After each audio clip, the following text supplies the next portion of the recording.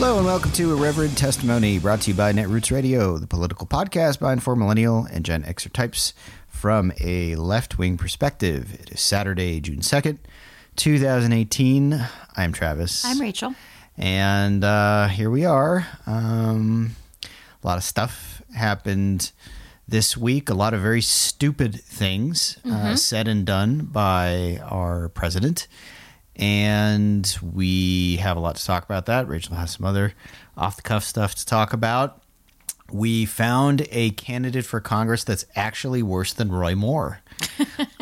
We didn't think that was possible. Literally, if you would have told me a week ago, like, hey, there's going to be a guy running for Congress who's actually worse than Roy Moore, I would have been like, no, come on. I mean, there's the white supremacist guy in Illinois. Of course, NBC just did a thing where there's like 8 flat-out white supremacists running for Congress. Right, the most in U.S. history since the days of the Klan. Mm-hmm. Yeah. Mm-hmm. But this guy is actually worse than Roy Moore and maybe the worst person to run for Congress ever. And so do we just want to start with that? Yeah, I want to preface this by saying that this is going to sound really crazy and not true, and I'm almost on the fence of whether or not this is some conservative troll who is doing this to be like, look what liberals will believe, except that there are actual like legal documents that say that he some of these things are actually true. Yeah. So I don't want you to take this with a grain of salt, but I do want to preface it by saying it is possible, because it is so outrageous, that this could be some kind of thing, trolling thing. Then there's this legal thing that happened. So, okay. It's also so bad he may get himself criminally indicted before there's even the election happens. And he's out of Virginia. Okay, but they've already had their primaries, so is he just running as... He's running as an independent. Yes. Okay, because I don't know the rules there. Did they have they had their primaries, right? In Virginia? Maybe that's a good not. question. I'm not sure. Sorry, we should know that. But I guess it doesn't matter because he's running as an independent. He's running as an independent. Yeah, correct. Yeah. And so he'll be on the ballot probably. Yep. Okay. He has previously ran for other races before he was charged and convicted of a felony, which meant that he could no longer run for office. And then Terry McAuliffe signed a bill into law that said that allowed people who had felonies on their record to be able to enfranchise them, to be able to vote and to run for office under certain circumstances. So he's now running again. Mm-hmm. This guy is a professed pedophile. That's not a joke. He's literally a pedophile. So I guess HuffPost ran down this guy and found that his campaign website shared similar IP address to this couple of other sites that were known for 2 things. One was for a forum for talking about how pedophilia is okay. And the second was an incel forum for talking about incels.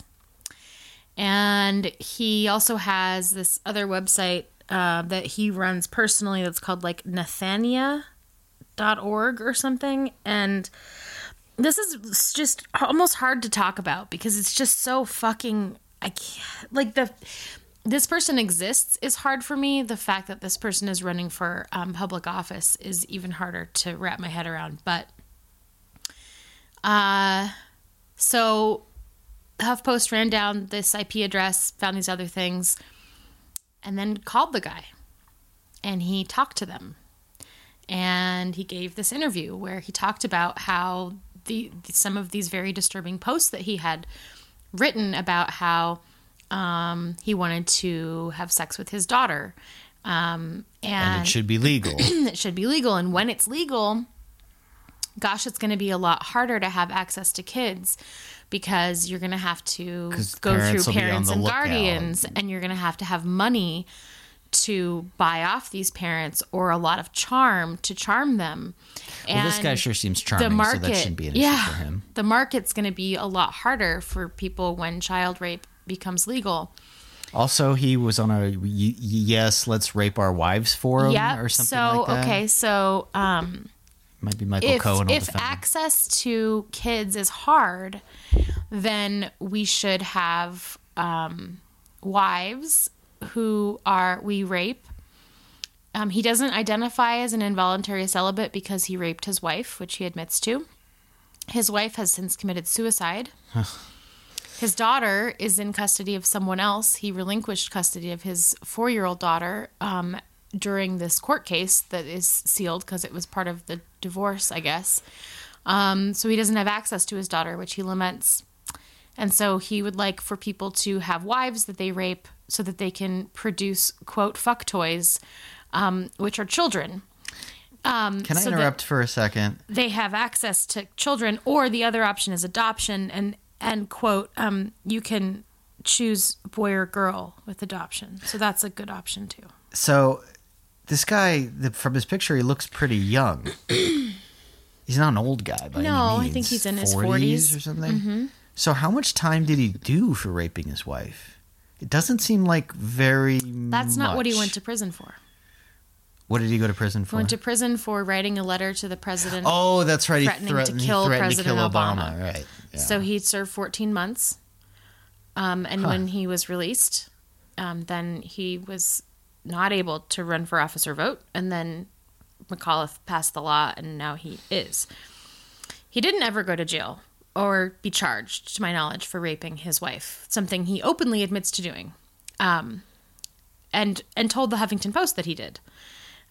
He thinks that women are really, we should go back to the time when women are property because it's in the best interest of women to be property. A little Jordan Peterson there for you. As long as the man that owns them, and it should go as traditionally as it always has, in his opinion, from father to husband, that when women are property, they are afforded greater benefits as long as the man that owns them is doing well. So it's in the women's best interest because they are allowed to reproduce, something that animals are not allowed to do when they are used for, quote, meat or companionship.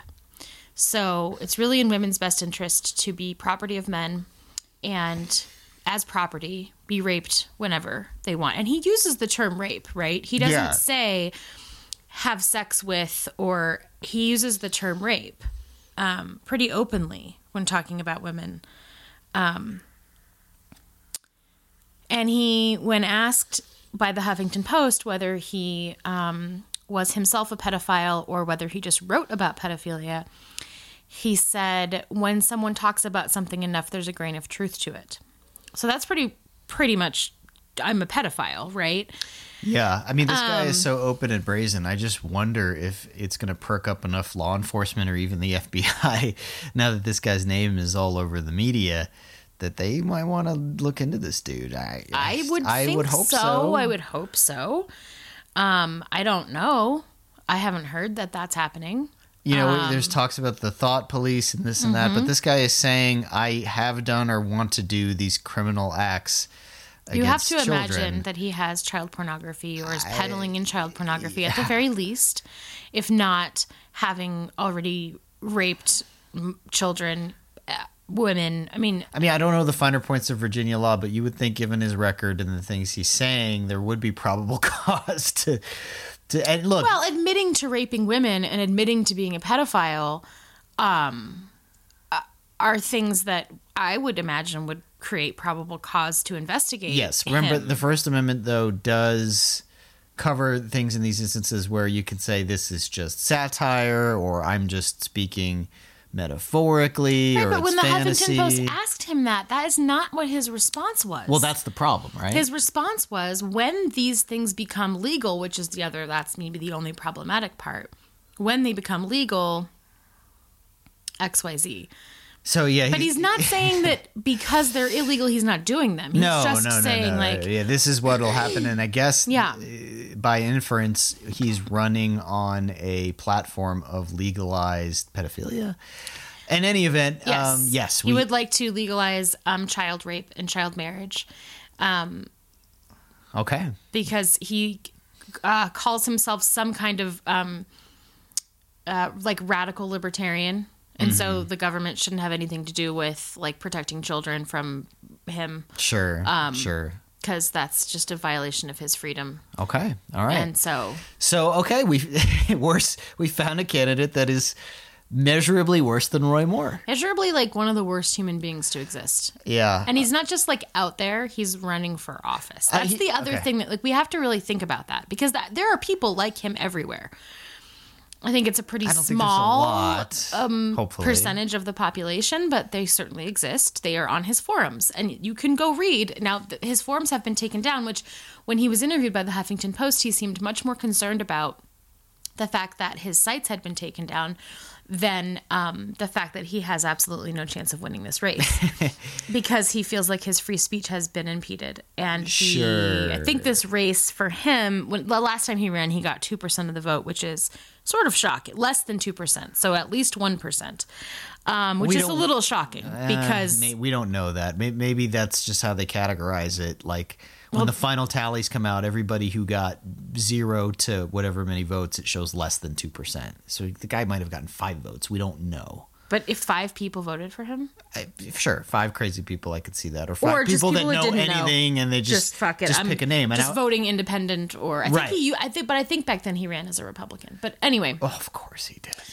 So... Of course he did. You know, it's one thing that these people exist and it's a good reminder that they do. Mm-hmm. But it's another thing entirely in this new political era that they would feel brazen enough to run for office. And it's interesting because he said, like, I think enough people will vote for me because they just are tired of mainstream people. Mm-hmm. I don't think we can blame this on Trump in a way because he ran for election before Trump was president. But I do think that there's an angle, and I'm going to get to that. Well, I think that his running now and being so open about his vile, horrific ideology is very much a product of Trump being the president. Yeah. So well, that's going to be what I was going to say next is just to put it in a little perspective. This guy's obviously not going to win. No. And if you are an experienced voter, and I know a lot of our listeners are not yet, and they're going to be voting for the first time, which is great, but if you're an experienced voter and you notice a ballot, especially if it's for Congress or even local or state races, there's the 2 main candidates, and then there's like a list of 20 write-ins or unknowns or Green Party, this party, that party, and you just ignore them. You've never heard of these people. 1 or 2 of them are always kind of nuts, whether you know about them or not.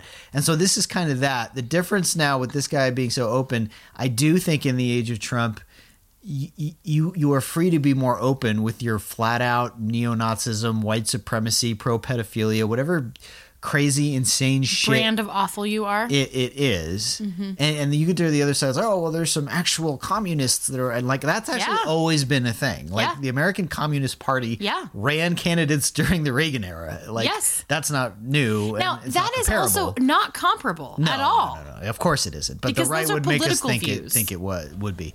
But in any event, NBC just did this interesting story where there are at least 8, they count, avowed white nationalists / neo-Nazis, whatever you want to call them, running for office. They're not all running as Republican. I think 5 or 6 are running as Republican, of course. None, to my knowledge, are running as Democrats. It might not surprise you. No. 1 or 2 are running as independents or libertarians or something. I think that's the right tally. I might be wrong. If there's a neo-Nazi running as a Democrat, please tell us. But that's fucking not. No. Yeah, probably not. Don't think they're going to get party support. You think Levi Tillman had a hard time? Oh, we'll get to him. Anyway, and it is interesting. Again, none of these people are going to win. Hopefully. Some of them are going to be the nominee for the party, especially in like Democratic strongholds where the Republicans have given up. Don't run anybody. And don't run. Mm-hmm. So it's like, oh, hey, I'm a Nazi. In San Francisco, let's run a Nazi. Right, in that one district near Chicago. And then there's another, what's going on with Chicago? There's another district in Chicago where this other Nazi guy is running. Yeah. Well, that makes sense, right? So when we think about areas where the Democratic stronghold is really big, and the Republicans have given up, and there's a large population of people of color, or it's very diverse and very liberal, the people who live there who aren't those things get very angry and very loud, and then they will absolutely vote for somebody that is just like a fucking white supremacist. Well, I think this other guy's actually running in a more white suburban district. He's not going to win. He's Holocaust denier, and blacks are genetically inferior, and he's a Nazi. So, when now in the era of Trump, it's people feel emboldened to do shit like this and to feel this way. Hey, they've always felt. This is the thing, though. We have to remember this. This is not new. These people didn't become this way because of Trump. Trump is not responsible for their worldview. Well, that's the white person lament, right? Yes. Sorry, go ahead. Trump is not responsible for creating racism or creating racist people or creating white supremacists or creating anti-Semites or creating, misogynists, right? No, he gave them cover to come out from under the rocks. These people were always these people, and they were always among us, and they were always there. They just didn't feel safe to say that they were those people, and now they do. Well, it's always white people, and usually younger white people who are new, and that's great. And old white people. It's all the white people. Well, no. What I'm saying is, it's the white people, the liberal white people, who say, "Oh my God, why is it we're becoming so hateful and becoming so racist? No. What are we turning into?" And people of color said, "Turning into nothing. Turning into what are you talking about? This has been my world forever." These people always existed. They just have a pulpit. They didn't say it in front of you before because they felt like you would judge them. Right. But they've been saying it to me my entire life. Right. Or doing it more subtly or in the shadows. Yes. And now it's just they have a pulpit and they have cover and they have a safe space to just be open about it. So I don't want to... What we have to do is take that back. Clearly. Yes. It's... And I think there's a large part of mainstream America that just hasn't grasped it yet and doesn't understand. Or doesn't care, and that's the scarier part. Some weird guy, who cares?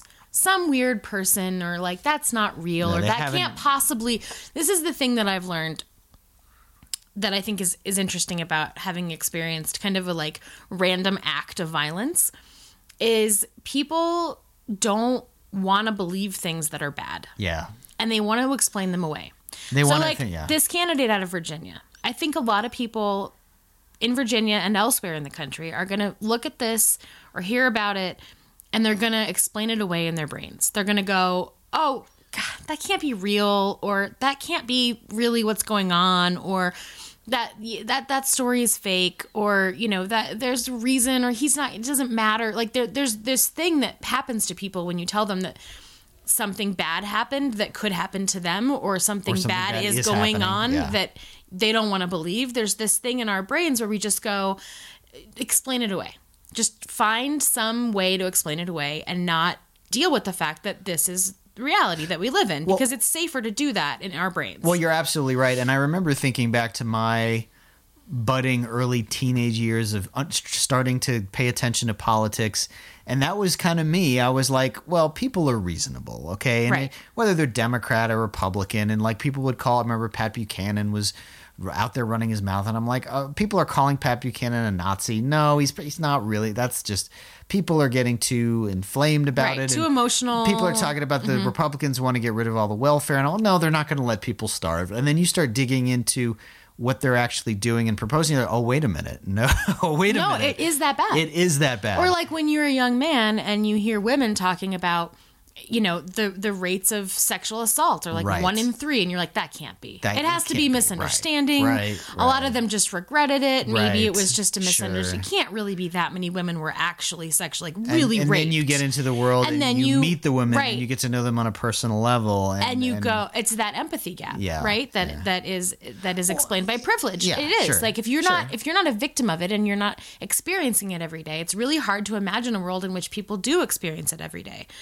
And when you don't choose to get rid of that empathy gap, right? And you don't choose to meet those women or meet those people of color or try to imagine a world in which they actually live, it's really easy to say this is not happening or this can't be real or there's an explanation for all of this. Right. And then if you, and I hope all of you choose to, educate yourselves and have some empathy outside of your own worldview, you realize it really is that bad. Yeah, and here's the perverse reverse of it, right?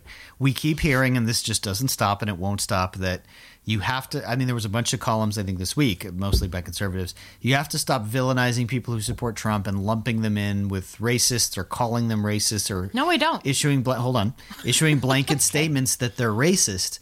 And the problem with that is when you actually listen to what their concerns are, and like, yes, a few of them have this sort of vague notion of something with globalism has caused declining in manufacturing jobs, and Trump might trade says he'll is bring bad it back for the workers. There's a little bit of there that. There are a few of them, but the vast majority, when you really dig, it is fear of losing white privilege, period. Yes. It comes up again and again and again and again. In all kinds of different ways, whether it's Islamophobia or anti-immigrant or hating black people or hating women or whatever it is. Now, if you find the term, quote, racist icky and divisive and you don't think we should use it, fine, but it still is what it is. You can sanitize it more and call it fear of losing white privilege, but that's not going to be better for those people. They don't think white privilege exists, and they will argue with you tooth and nail that it doesn't. No, they think it's better to bring back some of those independent and people who voted for Obama and then turn to Trump, and that's more of a political argument. But the point is, like, no, we're going to call things what they are, and we're going to address these things accordingly. And this is an argument that it's not really an argument. It's just a difference of opinion that, like, Greg Dworkin and I have. He's very much of the position that we really need to bring back some of these Trump voters by finding whatever it is we can connect with them on. It's kind of the Bernie Sanders argument, too. He doesn't take it as far as Bernie. Otherwise, we can't win. And I'm more of the argument of that's a big waste of time. We need to register new voters and get the voters who stayed home or voted third party or just thought it was in the bag to come home, and we'll win that way. But it's also a more philosophical argument, We right? need to have Greg on. I need to talk to him. Yeah, okay. I'll reach out. It's not. That's no. No, this is a discussion we need to have. Yeah, to clarify. Okay, we need to have that. We'll do that next with week. him, it's a pragmatic argument. I know. It's not a He's the philosophical best, argument. right? He's the best. I love him. It's not that, we need to empathize with these poor No, misunderstood. he just wants to win. Yes. Right, but I think that that's a waste of resources. Well, to use our resources in that way. That would be my opinion. And I hate to isolate Greg in this argument. No, I know. It's not He's him. not the only one. Right. We know him and he's lovely, and I would love to talk to him about it because I haven't had that conversation in a while with somebody who thinks that. So that's and now we're getting to the point where we're going to start doing the voter drives and the get out the vote and everything. So right, and we're getting into the season of primaries, and once that's over, then I hope we pick the best candidates that we have, and then. Then it's about how do we win? California may have really screwed us with their jungle primary. I'm with Greg on the idea that I don't really give a fuck about anything but winning. Yeah. The rest of it doesn't matter. Now, there are some core values that I won't give up to do that, but that I want all the names to have D after them. Well, the good thing is a thing that I vehemently would like to have happen. Within our party, it's pretty rare. I mean, we some people say pander in some gross ways, but at the end of the day, across the spectrum, you're not going to find that many pro-life Democrats. No. You're not going to find... And when you find them, it's largely political, I think. Yes, you're not going to find that many anti-Medicaid expansion Democrats. You're not going to find that many repeal A's. Now, you'll find a few, granted, but for the most part... But they're never going to win a Democratic primary. Well, it depends on the state. West Virginia is a whole different animal. All right, fair. Okay, but anyway, let's move on because we've gotten way far afield yet again. Gone way into the weeds, and let's talk about North Korea. Okay. Okay, so I'm going to leave this up to you. So it was just a little over a week ago that Trump very abruptly said, "Oh, I'm canceling the summit with North Korea. They're saying mean things about us, and all you people that bought the stupid commemorative coins too effing bad." And we were like, okay, whatever, clown shoes president, that's not a surprise. Then a couple days later, there was these murmurs coming out like, well, man, we might still try to make it work. And Mike Pompeo went and met with a very high-ranking North Korean intelligence guy, and then they've been having all these meetings. And now basically it's like, well, okay, it looks like it's back on again. June 12th. June 12th in Singapore. The caveat being, and I'm not going to talk about the stupid letter thing because that's just... I do think you should tell people. Oh, God. Okay. So well, absurd. Yeah, I think it was yesterday. It's Trump said, Kim sent me this really great letter with these wonderful things in this letter. And wouldn't you like to know what this letter was really interesting and it was really great? And then like a couple minutes later, a reporter the reporters was like... keep asking him, like, can you just give us a flavor of what's in the letter? And then he's like, okay, I didn't read the letter, but... Well, sure it was specifically when they were like, have you responded yet? And how do you intend to respond? And he was like, oh, no, I haven't even read it. I haven't seen it. I mean, of course I haven't responded. I haven't even read the thing. And they were like, wait. It was really interesting. And it was like delivered to him by some high-ranking North Korean government official in this giant envelope. And there's this picture of him standing next to this official with this giant envelope. I liked it. It was big and it was and he was just like, isn't it great? And it's so pretty and I love this letter. I love it. The content of it matters zero. Okay. It's that it's large and it was given to him and there was a picture of him holding this big letter from North Korea pushing the envelope, right? Okay. It's an envelope. Months ago, we warned about this. In fact, it may have been over a year ago we started to warn you about this. That despotic regimes and adversaries are going to figure this guy out pretty quick. Yep. Like their initial reaction is going to be, this guy's a crazy man and he's scary and he could blow up the world. And then, especially when they rely very highly on a lot of intelligence and a lot of, cyber warfare and just their survival, especially when they are sort of a hostile pariah of a regime like North Korea, surrounded by enemies and having the rest of the world essentially as enemies with only China to kind of buffer them. Like they rely on intelligence and gamesmanship and really... But they rely also on, remember that story that we talked about? God, it's got to have been last year, about how they had all these people that were like... this team of people that were deciphering his tweets and asking... I'm getting to that. So the point is, a regime like North Korea is so dependent on understanding how not only countries work in a global realist theory manner of geopolitics, but also what makes individual leaders tick. And for the most part, that you can take... For the most part, certain leaders out of the equation. George W. Bush was kind of an anomaly because he was given to personal animus and personal things in goofy ways that we thought was way out of the ordinary until now. But in the end, he was mostly a realist. Mm-hmm. And he was surrounded by people that kept him in check. Yes, and I mean realist in a international relations perspective. Mm-hmm. So don't confuse that with like what a popular term of realist means. And what realist means in international relations terms means ultimately, no matter what you say and how flamboyant you are and whatever rhetoric you use, you are going to act in the best, most logical interests of the country you represent. Right. That is how 95% of the world works, and that's what sort of keeps the world spinning and why we haven't delved into like World War nuclear holocaust, which everybody figured was inevitable back in the 50s and 60s. Right. So Trump is an anomaly when it comes to that. Right. And this is why a lot of IR professors and theorists I know are very, very concerned. Yeah. Because his worldview is not that of a realist, because he doesn't really care. Or care about the best interests of the country he represents or the world at large. He cares about him and his ego and his brand and his checkbook.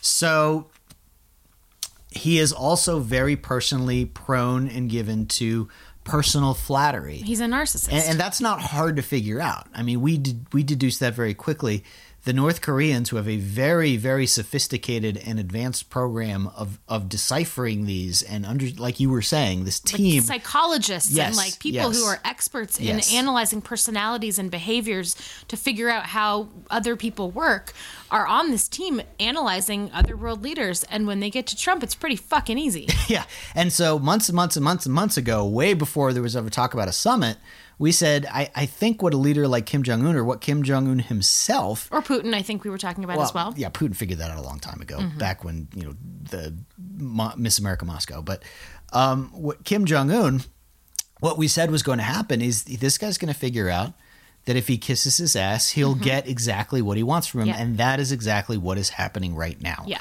So the summit, essentially, there are no preconditions. There's no groundwork. There's no promises. Mike Pompeo may be trying to do that behind the scenes, but ultimately it's Trump. He's going to get in the room with Kim, and he's going to say whatever he comes to mind. And if the guy's nice to him and tells him like he has big hands, then he's going to be like, well, that's why they gave him a giant envelope. Big things matter to him. Things being big, giant, huge, the biggest, the greatest, the greatest, the biggest things matter. So it's fucking weird that they gave him a giant envelope. They would never have done that to any other world leader because it's fucking weird. Yeah. But looking at his picture holding it and the glee on his face. Look what they gave me. He looks like a fucking 5-year-old that just got a bike for Christmas. He looks so happy. Or it's your birthday and somebody hands you a giant present with a big bow. Or like, you don't know what's in it, but who cares? One of the big checks that they give you, the big oversized checks, right? That's his face. He looks like a child with so much joy and glee. And like, that's how advanced their system is, right? It would never occur to me that something like, here's a letter from my leader, but look how big it is, would matter. But they fucking nailed it. They fucking nailed it. Like, it would never occur to me to have a big letter. It would be like, I don't know, a gold letter. But they were like, no, big is his thing. Big. It's probably embossed in gold on the other side. Maybe. Or maybe it isn't. But they were like, big is the thing. Just put it in an oversized fucking envelope and give it to him. He's going to love it. And they were right. They fucking nailed it. Of course he was so happy that he didn't even read the goddamn thing because it doesn't matter what's in it. It's so big. It's right. They know. Yeah. They know how to fucking play him. Yeah. Like a harp. It's okay. So Kim has already won because what he has wanted, what his father has wanted and his grandfather's wanted is to have this meeting and be treated as legitimate. Right. Even though they're a regime that starves their own people, that is a pariah in the world for a variety of reasons, and gross human rights abuses across the board, still has hostages. Not a democracy. Kidnaps people from neighboring countries and talented people and forces them to work with their propaganda. No free press. No free press, obviously. No free like they're a horrible dictatorship and everything that goes along with that. Yeah, and let me pivot to Republican and conservative hypocrisy on this, because this was the thing that always got, especially like the Obama years and before Obama got elected, they had the biggest hard-on for this idea of you cannot sit down with the Iranian president and you cannot sit down. Well, that was George W. Bush's thing. With Kim Jong-il. I'm not going to sit down with these people. I'm not going to talk to them. Right. And I'm not going to do it. And that was the orthodoxy. And there was, whether you agreed with that or disagreed with that, you understood the philosophy, right? Mm-hmm. Like these people representing these regimes are so diametrically opposed to everything we believe in terms of human rights and stability in the world and democracy. And now you can very cynically say, well, that's a neocon argument. That's an excuse for, war hawking and keeping American troops everywhere. And some of that is true. Sure. But this was the drumbeat that conservative media and Republicans and Republican voters just hammered over and over again. And now, fuck it. It looks good for Trump. So let's go ahead and meet with no preconditions whatsoever and give away whatever and whatever. I will just say that you're exactly right. And I was one of the people back when George W. Bush was the president.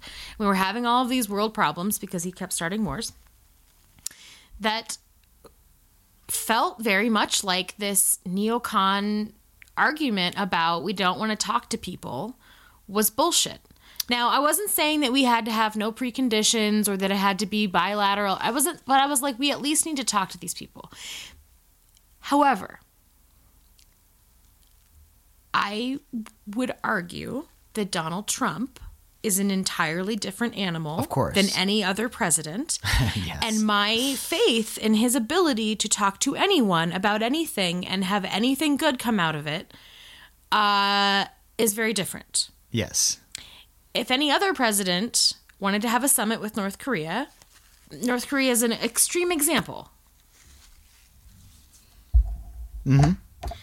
But I would argue that, I think it's good to talk to our enemies in a way that is controlled and, in a way that is like controlled, and we have like a plan, and there's things that we have goals. Like, I don't think he has like, here are the goals for us to talk to North Korea. Here's the things we want to get out of it, and here's the things that we won't compromise on. Mm-hmm. I don't think he has that. So I'm guilty of thinking of that, criticism of George W. Bush, and I don't extend it to Donald Trump, but not because I don't believe that that's a good thing. It's because I think that Donald Trump is an unhinged maniac who will do no good and only harm. Well, what you said was actually just pretty much what Obama said. I remember very clearly during the 2008 presidential debates with McCain. They got very into the semantics. Well, would you meet with no preconditions? And Obama's like, I would meet under certain correct circumstances right. where you're saying you would meet with no conditions, and that's wrong, and that's why this guy's irresponsible. And mm-hmm. and it's like, and granted, that's McCain, and McCain probably still feels that way about Trump. Yes. But that was the Republican drumbeat and the orthodoxy. And now, whatever, who cares? No, this looks good for Trump. It looks like it helps in the polls, so fine. Meet with whoever, say whatever.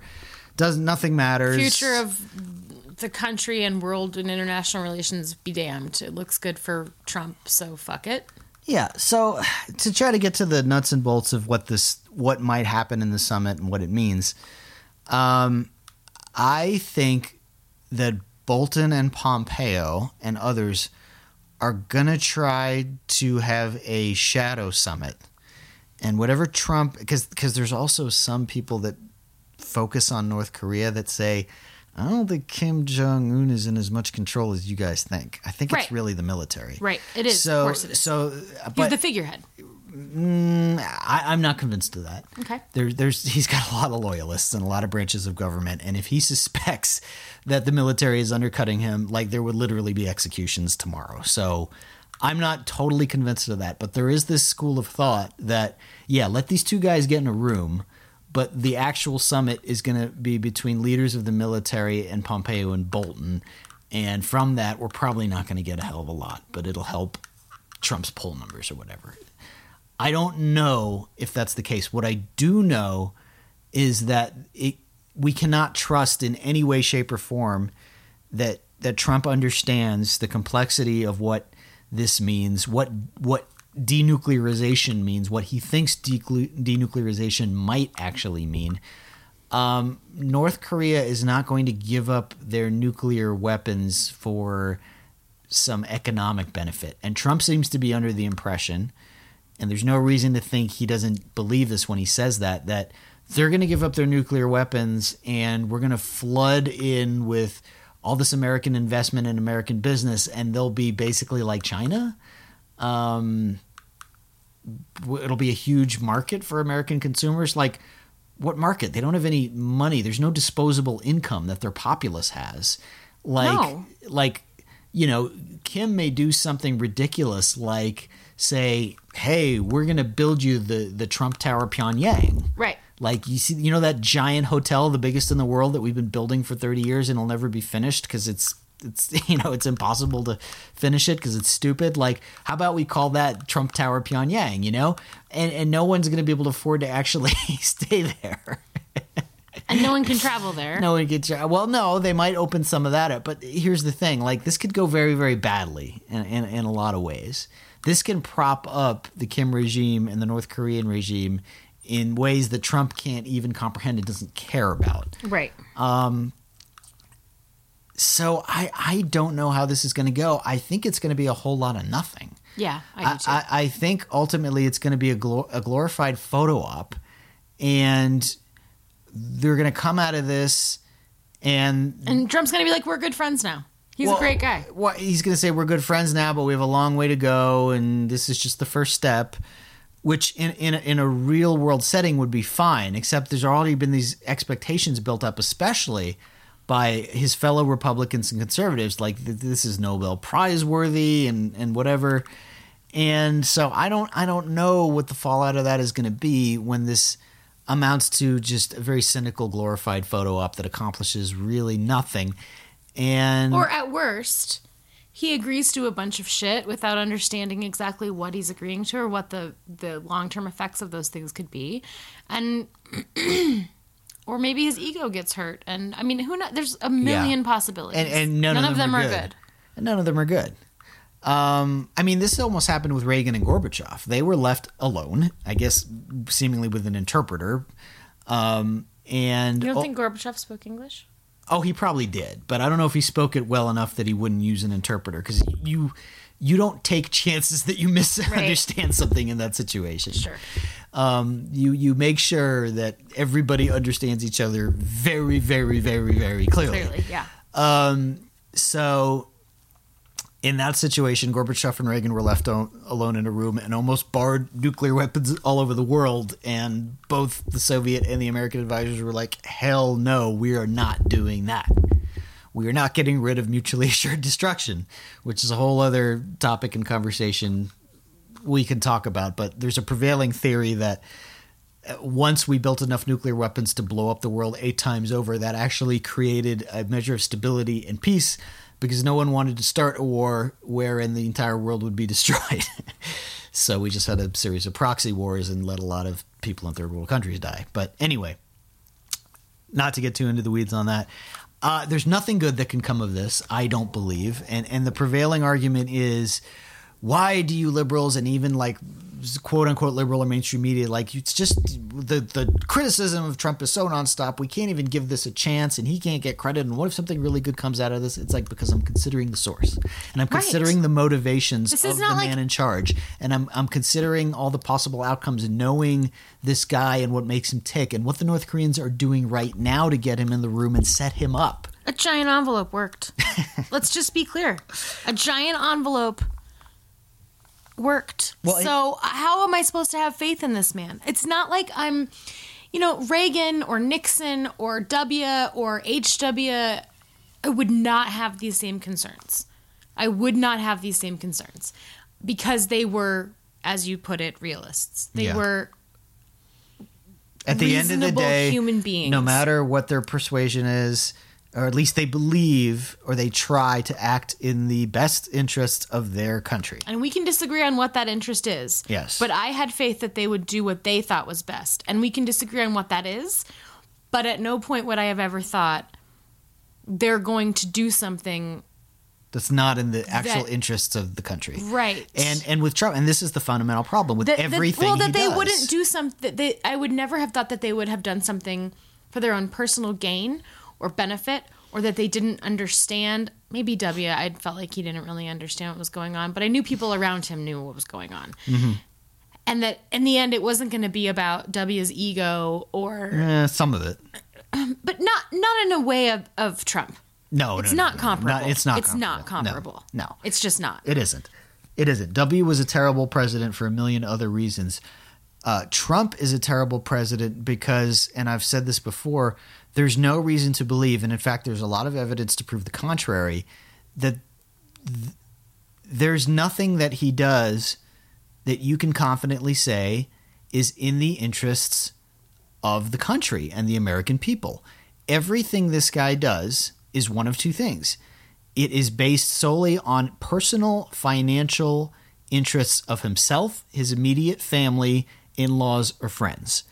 Or there is such a fundamental misunderstanding of some of the very basics of economics, commerce, and world politics that these misguided ventures happen because there is incredible ignorance and misunderstanding of the way things work, like the tariffs, and we're going to have Arliss on sometime to explain that to us, what's going on.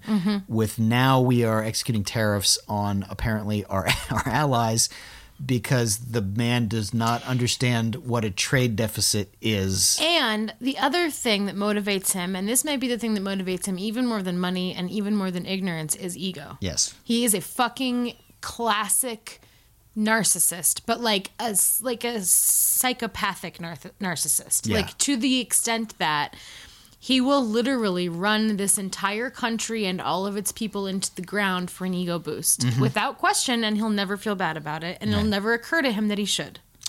Okay, on that note, we're going to take a quick break. We've got a lot to cover when we come back, so don't go anywhere. We'll be right back.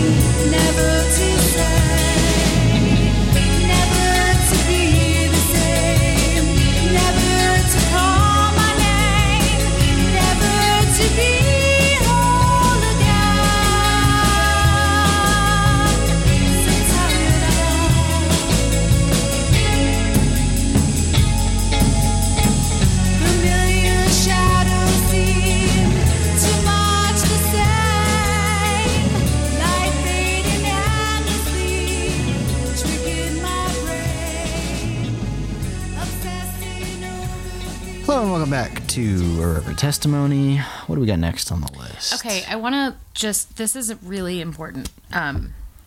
This story and this hashtag and this liberal movement around the lost children. Yeah. And I really want to spend a minute clarifying the difference between the two things. Yes. Because there's two things, well, there's a lot of things happening, but some well-intentioned and misinformed and I'm going to criticize y'all for a minute, progressive liberal people who want to lash out about ICE and want to be mad and I get it. There's a lot of reasons for that, are doing something that's really damaging to immigrant populations right now by talking about these missing children. Yes. There's been this story going around that ICE or that the Homeland Security or somebody lost 1,500 children. Okay? And it's being tied into the same story about children being separated from their parents at the border. These are two unrelated, very, very different things. Yes. Okay? So, the 1,500 missing children are not missing. They are not. ICE didn't lose 1,500 kids and they just don't know where they are. That's not what happened. So some kids came across the border unaccompanied and they were held by the refugee department and they were then given to relatives who live in the States. Some of whom are undocumented, most of whom are undocumented. Mm-hmm. They do not keep track of those kids, and we do not want them to keep track of those kids. Because they'll be deported, along with the people who took them in. Yeah. So, the missing children aren't missing. They're with their family, and their family does not wish to be contacted by government for reasons that I'm sure you can understand, which is if we don't want the government keeping track of these people because of a litany of civil rights reasons, but also just basic deportation reasons. Yeah. Right? So that's one thing. And this hashtag happened and well, the media got it wrong. They jumped the gun and got it wrong and didn't dig in and didn't present the facts and then conflated it with this other new. But it's Jeff not Sessions just the media; brainchild. it's the general population. I know, but the general population goes with what they read a headline. Yes, and then they went, "Oh my God, So a These lot of kids this, are all been trafficked and they're all being kept in basements being raped. Like, no. No, but my point is we rely on the media to disseminate this information, and not everybody is savvy enough to read between the lines and not trust things at face value. But anyway, that's a different argument. Okay. Now, so these kids are not missing. Don't worry. Maybe a few of them are. That is awful. But this is not the story. Yes. The story is children being separated from their parents. That's the current human rights violation that is occurring in America. So people are crossing the border with their kids, some of whom are, weeks old. And they are coming to, they're not crossing illegally like you would normally expect. Some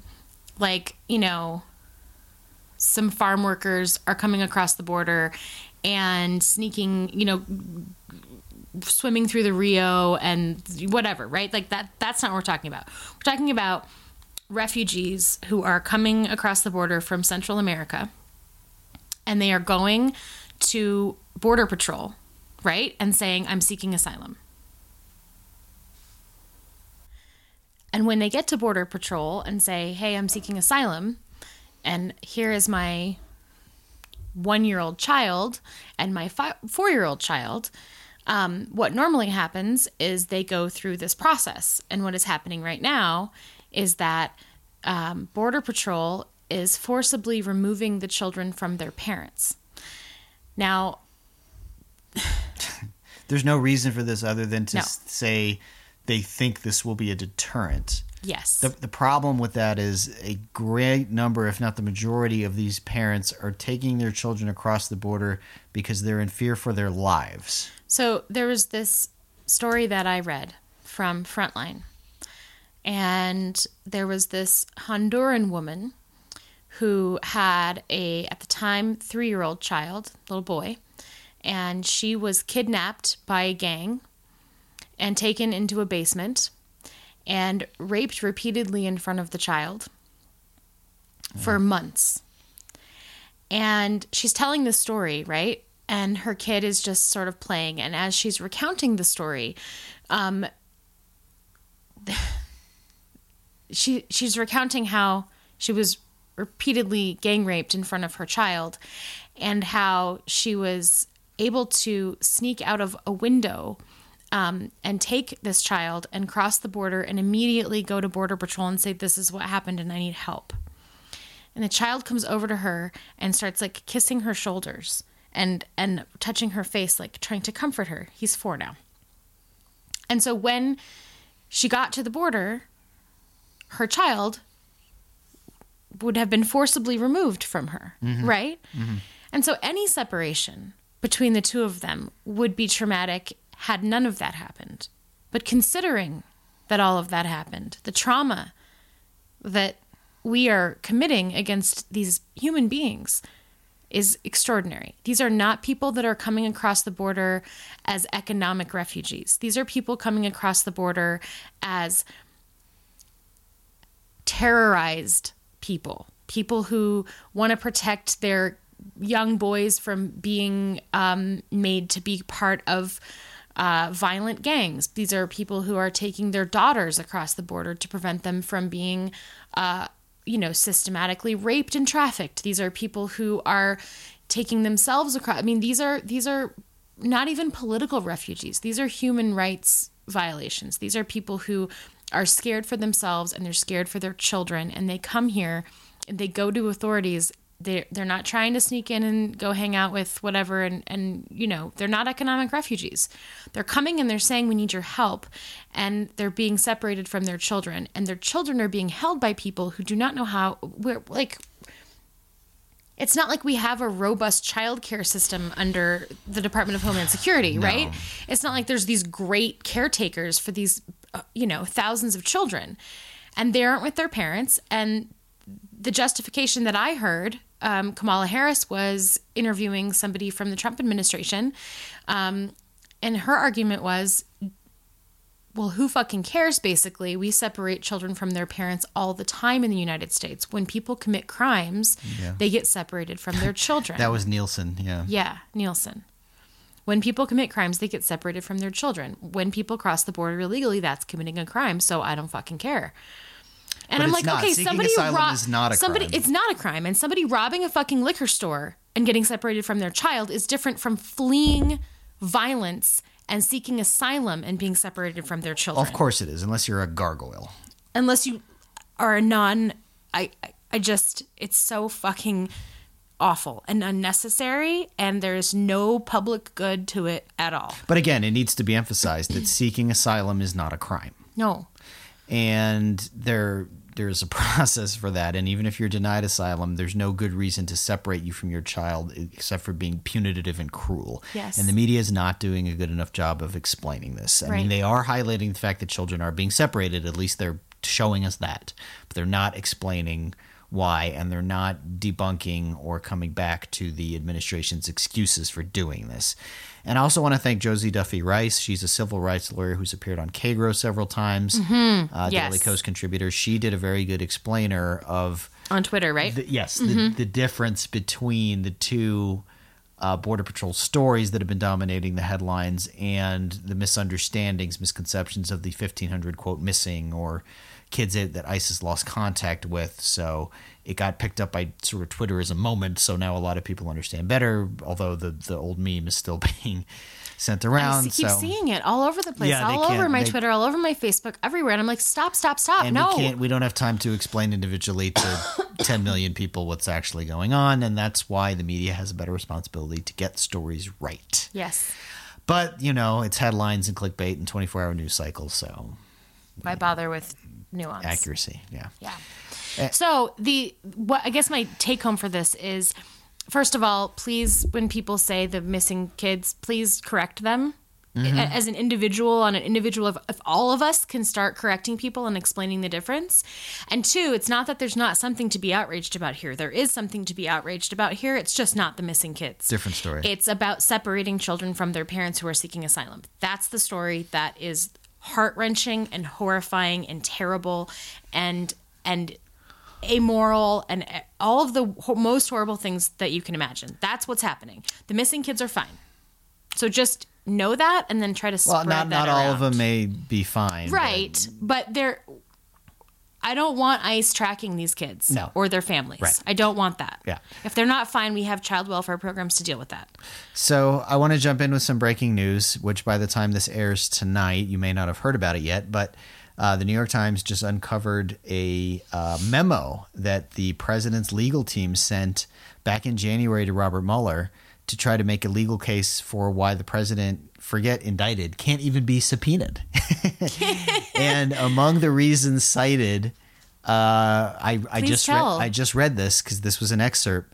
Among the reasons they cited to the FBI was that the FBI had bad actors in place that were biased and used bogus or improper evidence, I guess relating to talking about the Steele dossier or something. Like Mueller and his team will find that very compelling, right? Like, oh, I guess we can't. Can we just say for a minute? Subpoena Trump. Can we just remember the FBI is an agency under the Department of Justice, which is a cabinet under the executive branch of government. So the FBI is Trump's FBI. Sorta. Now, it's an independent agency in many ways. However, I don't think historically there's ever been a president who attacks his own intelligence agency. Nixon. With the fervor Nixon. that this guy does. Nixon. It's very, very Nixonian. Nixon did there's many parallels between Nixon. Now, crazy. The problem for Trump, of course, and we're not going to get into the weeds again, is that to direct and push the FBI in a way you would like, that's the job of your attorney general. The problem is his attorney general had to recuse, and Trump's very mad about that and brought that up again this week. He did. He went back on the attack. And it was funny. I just laugh, and I'm sorry. I just want to chime in, like, unless I'm missing something here, this memo that says, no, here's all these legally specious reasons you can't actually subpoena the president. Like, what utility is that other than Trump told them to do it? Probably? Nothing. Yes. I like to picture Mueller and his team, having a round of drinks and reading it out loud and just laughing hysterically. Mm-hmm. Making memes that are just like on his wall of like little quotes from it and shit. He's just got like picture of Trump's hair sideways and there's a meme of just like... They're serious people. I know. I'm just trying to imagine them having fun. They took it apart piece by piece and said no, no, no. And might have even written a rebuttal letter that said no, no, no. All right. No, well, their legal secretaries are definitely making memes. I'm just saying. We are definitely making memes about it. And they're not on our walls, but they're in our emails. So, just saying. Personal emails, though. Yeah, I hope so. Yeah, or that would really be like, that I don't think you can get in trouble for your legal secretary making a meme about the president. Yes, you could. Yes, you could. I don't think you can. I mean, she could get fired, but that's all. Yeah. Anyway, okay. So moving on. What else we got? We're running out of time. I really want to talk about. We're not running out of time. For all the things we need to cover, yes. Okay, I want to talk about Roseanne. Oh, that's right. That was this week. And Samantha Bee and Bill Maher. Okay. The trifecta. All right. Okay, Roseanne lost her show because Roseanne had her reboot, right? Yeah, that I show. did not watch one second didn't of. Watch it. Which I wouldn't have watched anyway, even if she wasn't rebooted as a Trump supporter. I just don't care enough. But I used to love that show when I was a kid. I used to watch it all the time. Like sick days, I'd watch like just marathons of it. I did. I mean, I was like 9, so you can't blame me. Fucking sitcom. It's the only sitcom I liked. Anyway, so Roseanne, for some reason, launched a racist ad hominem attack on Valerie Jarrett for some reason. Which is so fucking weird, right? Like, nobody has uncovered, like, why Valerie Jarrett? Why Valerie Jarrett? Why now? Why? Like, all of a sudden... Like, she was, to my knowledge, not ever really in the spotlight. It's not like Eric Holder or something. I guarantee you most Americans didn't even know who she was until this week. Right. And then Roseanne decides to say that she is... the love child of the Muslim Brotherhood and Planet of the Apes. Correct. Now, we don't have to explain what... and she's a person of color. She is a Muslim African-American woman. Yes. So, calling a person of color, relating them to a monkey or a chimp or an ape is one of the oldest racist tropes on the planet. Roseanne knows this. Everybody knows this. It's obvious what it was. Yes. And can we just for the record, for anybody who hasn't already heard this already, when you compare or say people are like animals, similar to what Trump did about members of MS-13, when you do that, you dehumanize that person or that group. Mm-hmm. And when you dehumanize people, it makes it possible to do anything to them because you don't see them as human anymore. Yes. So there's a real danger in that kind of language. And I think the backlash for what she said is appropriate considering the danger of that kind of language. Okay, true. But the main point of there's a very obvious and very, very old racist trope of comparing people of color to monkeys or apes. Or chimps. And mm-hmm. I mean... they did it to Michelle Obama. They've been doing it throughout history. Yeah. Yes. So ABC said, no, we're pulling the show. Screw it. Mm-hmm. Well, Wanda Sykes quit first. I would like to know why Wanda Sykes was ever involved in this in the first place, but whatever. She quit. And then a couple other people said they were going to quit. And I mean, this all happened in the matter Whitney of a few Cummings hours. Quit. Yeah. And then ABC pulled the show. Canceled it is important to notice. And, Trump let us know that the ratings were so good. And yeah, the first show had big ratings and then people got bored and the ratings were not so great the last few weeks. Right. So who cares? It doesn't matter. Well, just putting my cynical hat on for a minute. Right. But it is important that they canceled her show. It is important. And I'm glad because it's one thing to say, make her apologize, make her donate some money to something, but the show was really popular, so let's not. No, they just fucking straight up were like, no. And the statement that they put out about it, about her statement, about it being abhorrent and not in line with the values of the organization, matters. Well, let's talk about, because now everyone's screaming, all the right-wingers are screaming First Amendment, First Amendment. So, again, we need to explain. Roseanne is not going to jail. No. Okay? No. She's not... No. she's not being fined by the state. Nope. In any way. She's not, there are no state actions against her for what she said. She's allowed to say that every day if she wants to. Yeah, so Roseanne, nor anybody else, she's not entitled to a network show. No, it's not actually like part of the Constitution. No. The network can decide whether or not it wants her in their employ to have a show for whatever reasons they want or not want, and she can complain about that. And this is absolutely nothing to do with the First Amendment. Correct. So again, when Kevin Williamson gets fired from the Atlantic from saying that women who have abortions should be hanged, and when people say, Barry Weiss, you're a bitch for hanging out with Nazis, like that is not a violation of anybody's First Amendment rights. Nope. You can make an argument that it is dangerous and bad for sociological reasons and mob incitement, and we can have that debate and we can have that argument. But when you scream First Amendment because you lost your show or you lost your column or people called criticizing you an asshole you on Twitter, that was always Sarah Palin's argument, right? You're not allowed to say mean things about me on Twitter because it was my First Amendment right to say that. And you're like, no, that's not how it works. Yeah, it's not how it works. That is not a violation of the First Amendment rights. It's not how that works. Second to that, and I'm going to make a counter argument, Samantha Bee, first woman to have a late night show. It's the best late night show as far as I'm concerned. It is unfortunately aired on TBS, which is a nothing network, but that's great that they aired her. Cable network. Yeah, it's got a decent audience.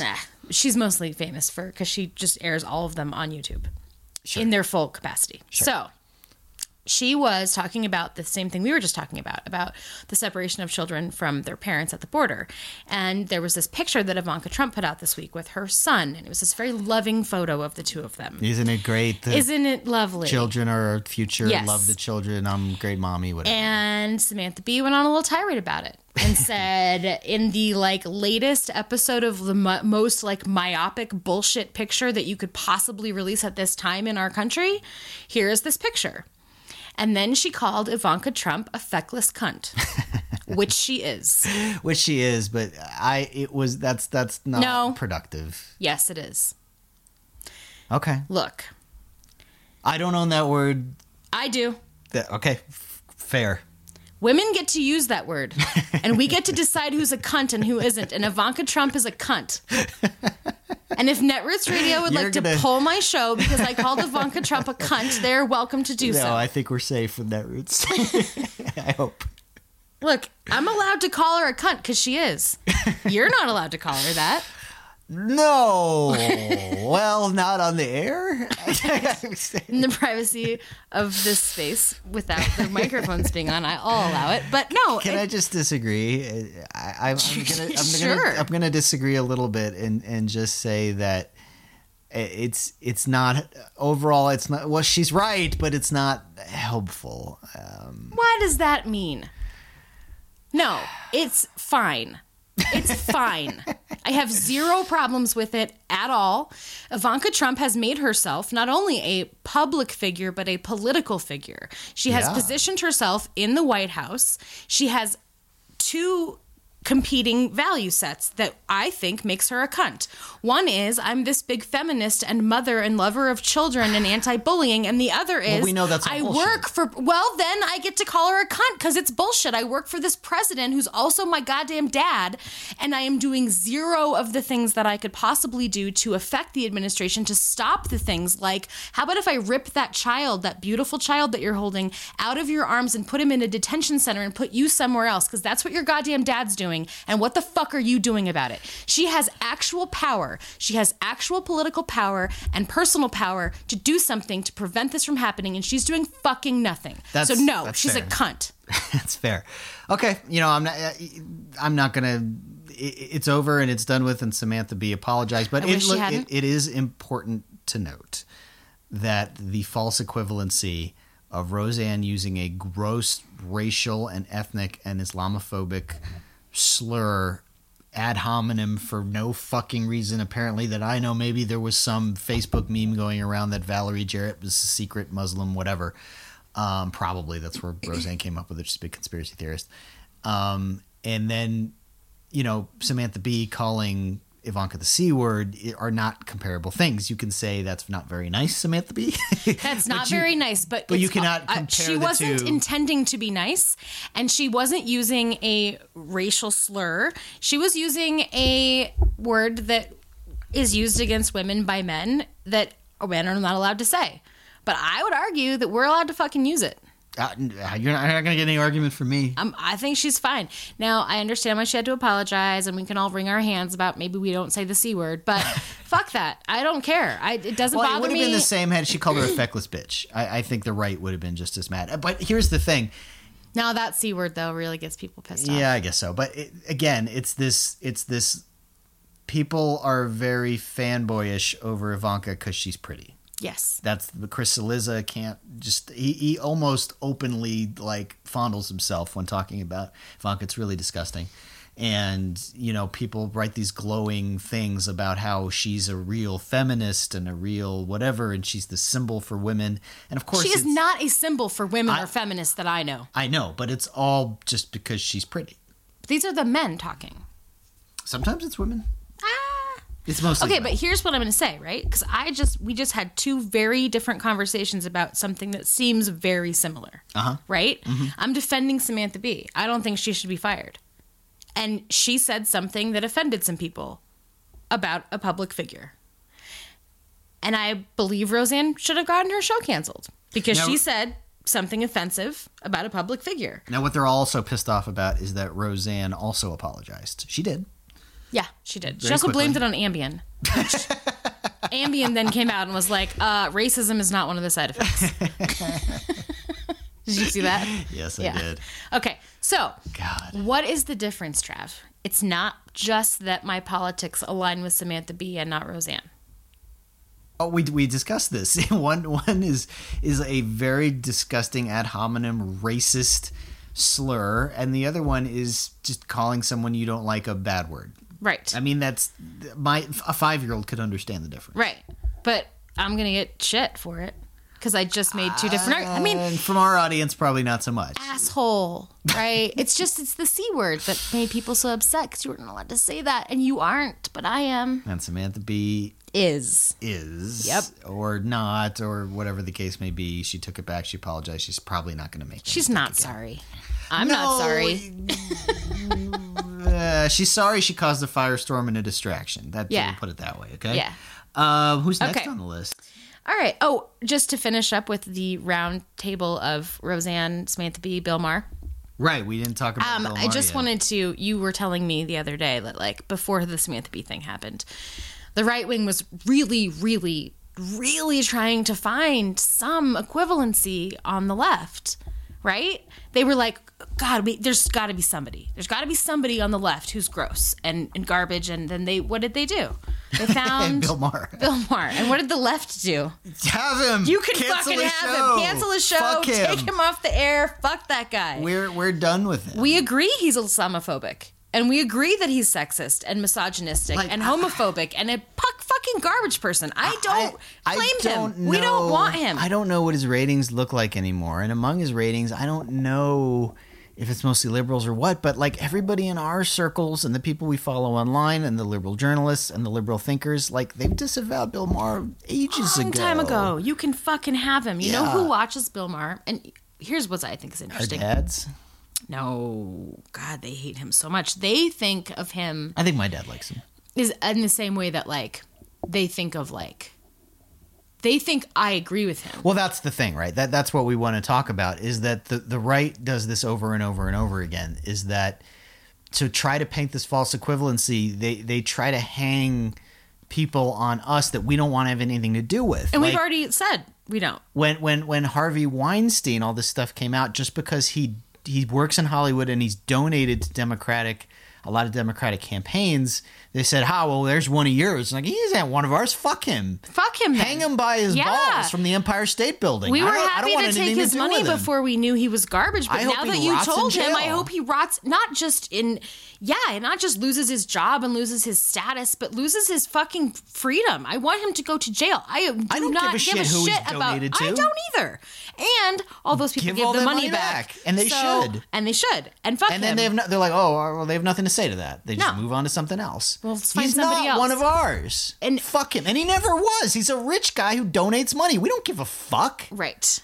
He's not a hero of ours. He never was. No. I'm not going to get into the whole Hollywood diatribe again. No. But my point was, no, he's not one of ours. He Even never when was. people that are we consider one of ours, Al Franken Yes. or Louis C.K. Yes. or Well, whoever. one of yours. CK was one I'm of not yours. talking about you and me. Okay. I'm talking about liberals, left-wing, progressive, Democrat people, right? All right. Even when those people, whom we find out, turn out to be awful garbage people, we do not go into protection mode. No. We do not go into... No, and I still have fights with people about Franken, about that. They think Yeah. he was a target of a big conspiracy. And There's a fucking picture. yeah. No. I have a problem with what I can see with my own eyes. My okay. eyes. That's not good. And Roger Stone colluded with this person and that person, and it's like I am offended and troubled by what I saw with my own eyes, but I'm not going to relitigate that either. Right.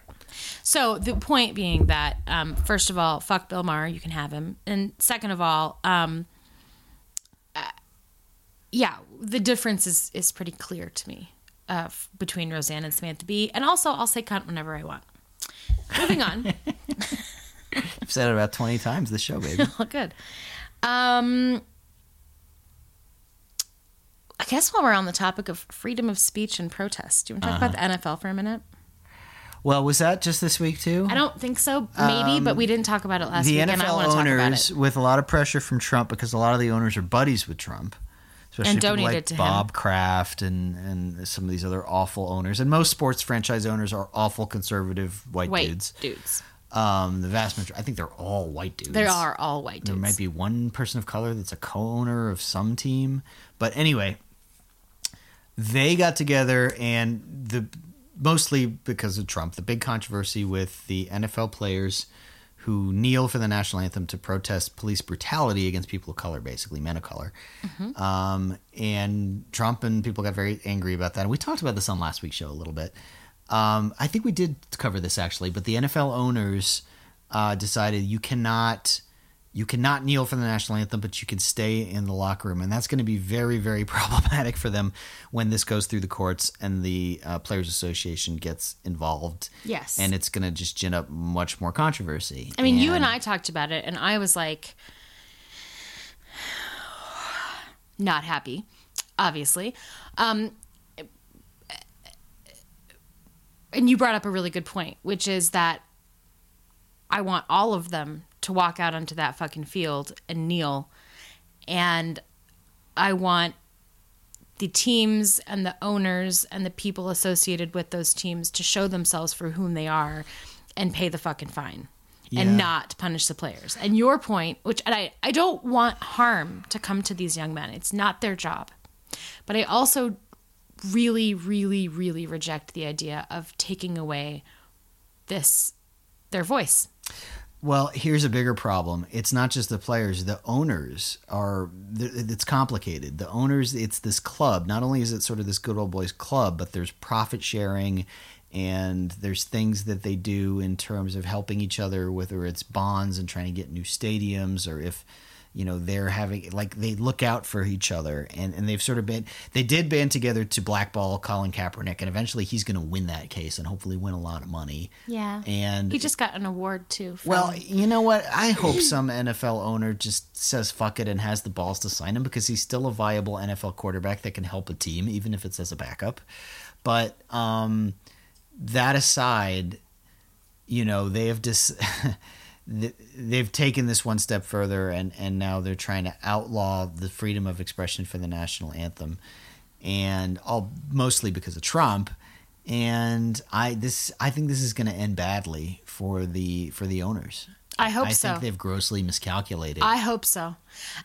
Somebody said the other day, racism, it was on Twitter, I think, I'm going to paraphrase, something like racism is so inborn in the nature of America that when people protest racism, the mainstream of the country thinks they're protesting America. Yeah, exactly. And, well, it's not that simple, because what the right does is they conflate something like the national anthem with the troops. So when a person of color, or anybody, because there were some white guys that started doing this too last year. Yeah, which I love them for. Yeah, Chris Long and a few others, and I hope he does it again. I'm sure he will. Maybe it should just be the white players who go out there and kneel. Well, only if that's the problem. Is a lot of the white, only a few of the white players see it that way. A lot of the white players are like the white owners. Let's be real. Let's think of John Elway. White people. I know. White people are the worst. Yeah. God. So, but anyway, when the player takes a knee, the right wing says, see, that guy hates America and doesn't support the troops. And the troops who have died, and it's got nothing to do with the fucking troops. It has nothing to do. They're intent. And they've made that clear. It's intentional misunderstanding of their message. They have been very clear. Well, the people who say it don't misunderstand it. They're trying to misguide the American public who doesn't understand what's going on. Right. But the people who are protesting, and we can get back into this whole, like, there is no right way for black people to protest. Yeah. Because literally silently kneeling, that's too much. Now, if they wanted to say they're doing this and they're disrespecting the cops, at least that would be closer to the truth. Yes. At least that's an argument we can have. Right. This bullshit about disrespecting the country and the flag and the troops and the fallen troops, it's about police brutality. It's about the murder of black men in the streets by law enforcement. Yeah.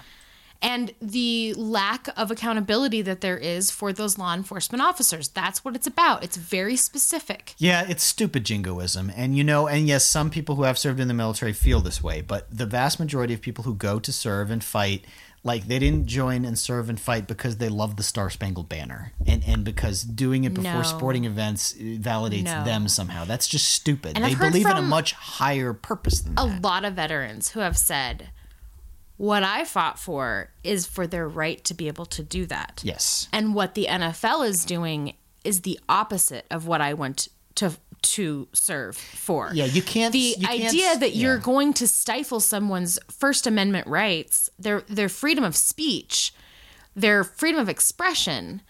Now, they're not going to go to jail. I mean, Trump had his way. They would. They would, no. But the fact that you're going to prevent them from being able to have freedom of expression is exactly the opposite of what we fought for. And the idea that you're going to force people to stand during the national anthem, or force them to put their hand over their hearts, or force them to sing it, or force them to pledge allegiance, right?